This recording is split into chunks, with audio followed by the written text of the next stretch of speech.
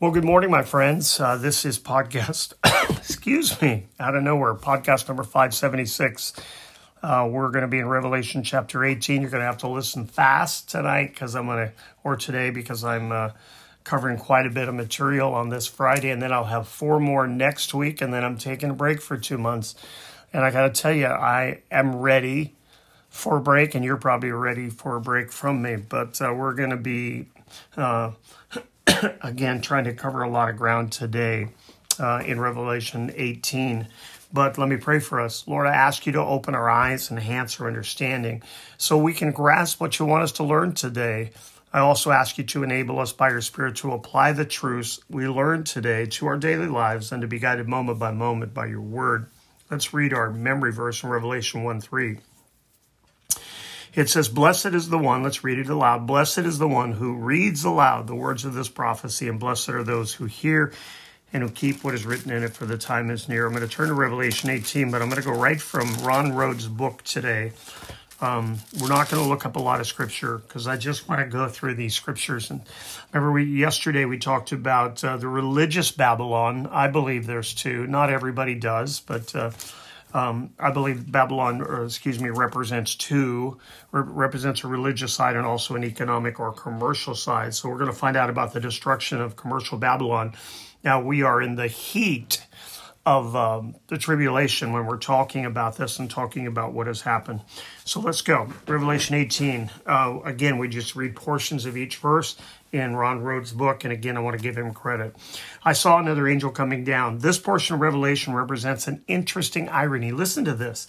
While the Antichrist is preparing his armies to attack Israel, which is the initial stages of the campaign of Armageddon, God judges and destroys the Antichrist economic headquarters in Babylon along the Euphrates rivers. And again, I believe this is the Antichrist headquarters. I believe this is the commercial headquarters of the Antichrist, and I believe it's the actual city Babylon along the Euphrates River. This destruction will come on Babylon as a direct, decisive judgment from the hand of God. God has a time frame for each thing that he does, and he will not be stopped. Indeed, God will settle the score for Babylon's long history of standing against his people of Israel, and this goes back hundreds and hundreds and hundreds of years, and God will have no mercy on them. This will apparently occur at almost the very end of the 7-year tribulation period. So we're in the heat of it, and we're getting to the end of it. The earth was made bright with his glory, chapter 18, verse 1. This does not necessarily mean that the angel has intrinsic glory. It is more likely that having just come from God's presence, similar to Moses, remember when he came down off the mountain in Exodus chapter 34, and he had to veil his face. And Paul says to this day, he uses the analogy of a veil being on the Israelites, the Jewish face, who don't represent or don't recognize Jesus Christ. And so the glory that this angel has probably is not just his glory, it's coming from the presence of God. Fallen, Babylon the Great is fallen. The dual occurrence of the word fallen apparently indicates both the woeful condition of commercial political Babylon as well as the certainty of its judgment. It's going to be swift and it's going to be precise. Says she has become a dwelling place for demons. Listen to this. A haunt for every unclean spirit, a haunt for every unclean bird, a haunt for every unclean and detestable beast. This is not your tourist slogan for Babylon. This demonstrates how horrific God's judgment will be. Babylon will become utterly desolate. And it won't be because of anything they've done other than the judgment of God upon them. Before that, as ungodly as it was still a powerful place, but God intervenes and takes it down. Verse 3 says, all the nations have drunk the wine of the passion over sexual morality. Whether this actually represents true sexual immorality, that's probably part of it, but it represents this selling out for economic purposes. And there is a sadness that comes with it because of it's about to become an economic wasteland rather than this political and economic power. So this fornication, this sexual immorality is really turning away from the standards of God and turning to this idolatrous living for profit and for gain. The merchants of the earth have grown rich. Because of the commercial success of the city, merchants around the world will become wealthy. Anti-God materialism will be rampant. The city and all that it represents will be ripe for judgment. This is why some people believe Babylon here is not Babylon the city, but it's New York or one of the great financial places of the world. But I believe with some that this is going to be actually Babylon. Verse 4 says, another voice come out of her, my people. John then hears another voice from heaven, perhaps an angel who speaks for God, urging the faithful to disassociate from Babylon. Otherwise, sin may result and they may end up being on the receiving end of the plagues that will shortly come on Babylon. If they separate, the implication is they will receive God's protection. Both Isaiah and Jeremiah call the people of God to leave Babylon at different times in history. And so this is not unusual. God is always about calling his people away from sinful conditions. There is a point where ministry or opportunities to share are no longer there, and God calls people away so that they don't get distracted and get entangled with the sin of the area. Her sins are heaped high as heaven. Here's the reason why God's people must quickly exit Babylon. Babylon's sins are almost immeasurable. God has remembered her iniquities. His patience has now been exhausted. Judgment is about to fall, and a righteous and holy God must judge such unrepentant evil, and he draws them away. This is another reason why I believe in the rapture. Some people say, well, God will protect his own during all of this stuff. Then why does he call people out here? These, again, are people who are involved in this. They're people who come through or in the tribulation who have not given their lives yet, but have not been compromised because the church is gone. But again, why would God call the church away? Again, because God's dealing with not the church here; he's dealing with the Jews. This is the time of Jacob's trouble, so he's dealing with his people, the Jews. Then it says, pay her back, repay her double, verse 6 of chapter 18. Here we find an echo of the law of retaliation. With the judgment you pronounce, you will be judged, and with the measure you use, it will be measured to you. Matthew 7:2 says this.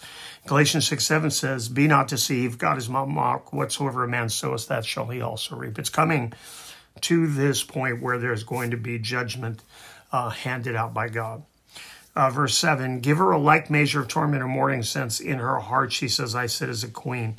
What irony we see in this verse. Though Babylon has been proud, she will now be humbled. Though Babylon enjoyed glory and luxury, she will now be brought low in torment and mourning. Though Babylon had pretended to be a king, she will now be, or queen, she will now be brought low by the royal King of Kings. Babylon had seemed superior in everywhere, but its moral inferiority will now be judged. And can I tell you, our moral inferiority will come to the surface. When we think we have it all together, the Bible says, when you think you stand, take heed lest you fall. We need to humble ourselves before God. We need to repent of our sin. We need to ask him to forgive us. We don't need to take some moral high ground that we can't, because we are in ourselves. We are sinners in need of a Savior. And it says her plagues will come in a single day.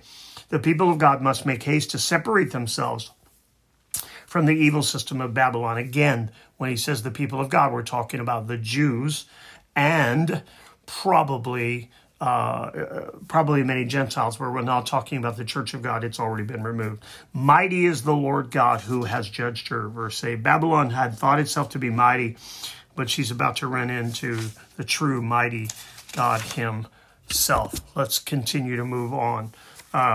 Verse 9, the kings of the earth who committed sexual immorality and lived in luxury with her will weep and wail.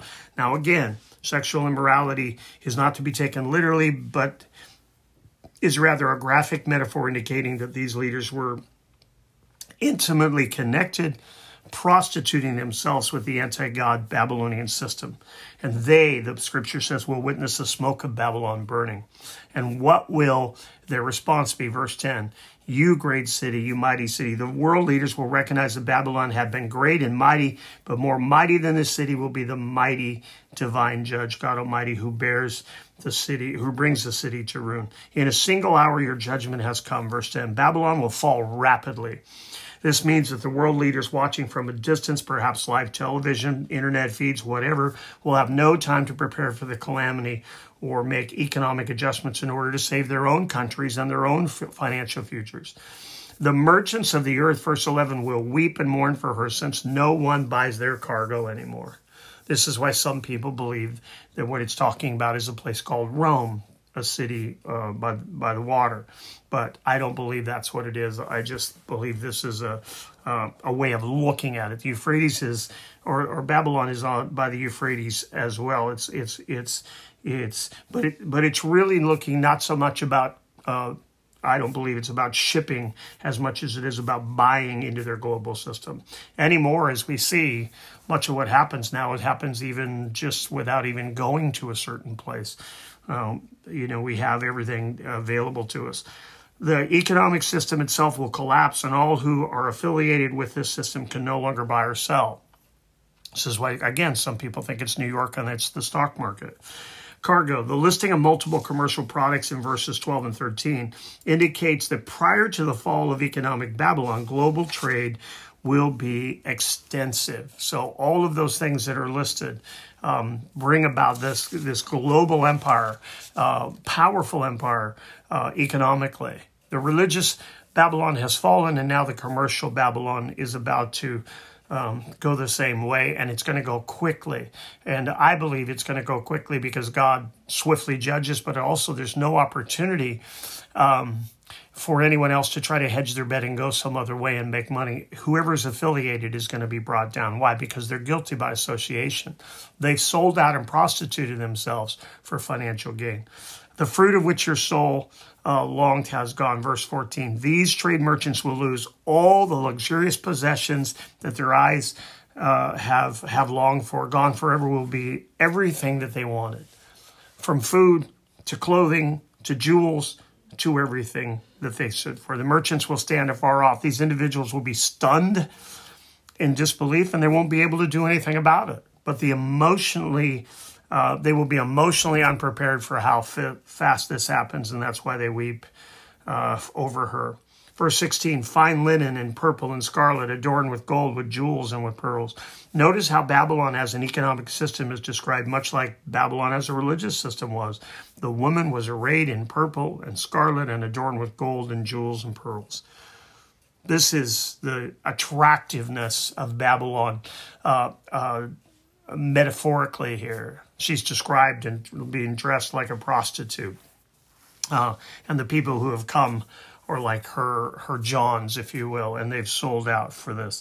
In a single hour, all this wealth has been laid waste. And people would say, how could that possibly happen? Have you looked at the market lately? Have you looked at what happens in a single hour, a single week, a single month? These people are so globally connected that in a single hour, everything could be laid to waste. It'll be worse than the 1929 stock market because it's going to be God's judgment upon what's going on. 4 categories of sea people are affected by this dire turn of events. That's why some people look at Babylon as different. Shipmasters, seafaring men, sailors, and all those who trade on the sea, such as fishermen and pearl divers. These individuals mourn over what has happened to Babylon.